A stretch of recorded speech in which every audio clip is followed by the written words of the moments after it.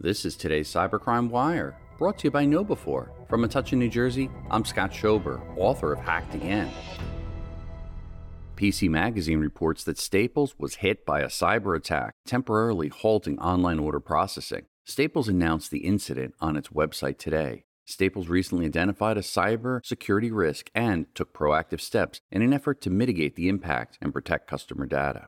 The company's attempts to fend off the cyber attack resulted in Staples locking down IT systems, including those devoted to processing orders and customer service. We apologize for the inconvenience, and rest assured, all of our systems are in the process of being restored, the message adds. We expect to return to full functionality in short order. Another message from the company says customers might experience slight delays in receiving their orders due to Staples recovering from the cyber attack, but the retailer still plans on fulfilling all orders. Staples didn't immediately respond to a request for comment, making it unclear if any customer data was stolen. But on Reddit, employees at the Office Supplier report the attack was bad enough to shut down access to several internal IT systems, including the corporate VPN. In the meantime, Staples says all of its retail stores remain open and are operating normally. The company runs about 990 brick-and-mortar locations across the U.S.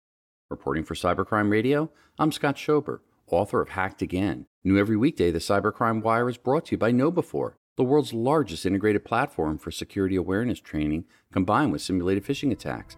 Visit knowbe4.com to learn more. For more breaking news, visit cybercrimewire.com.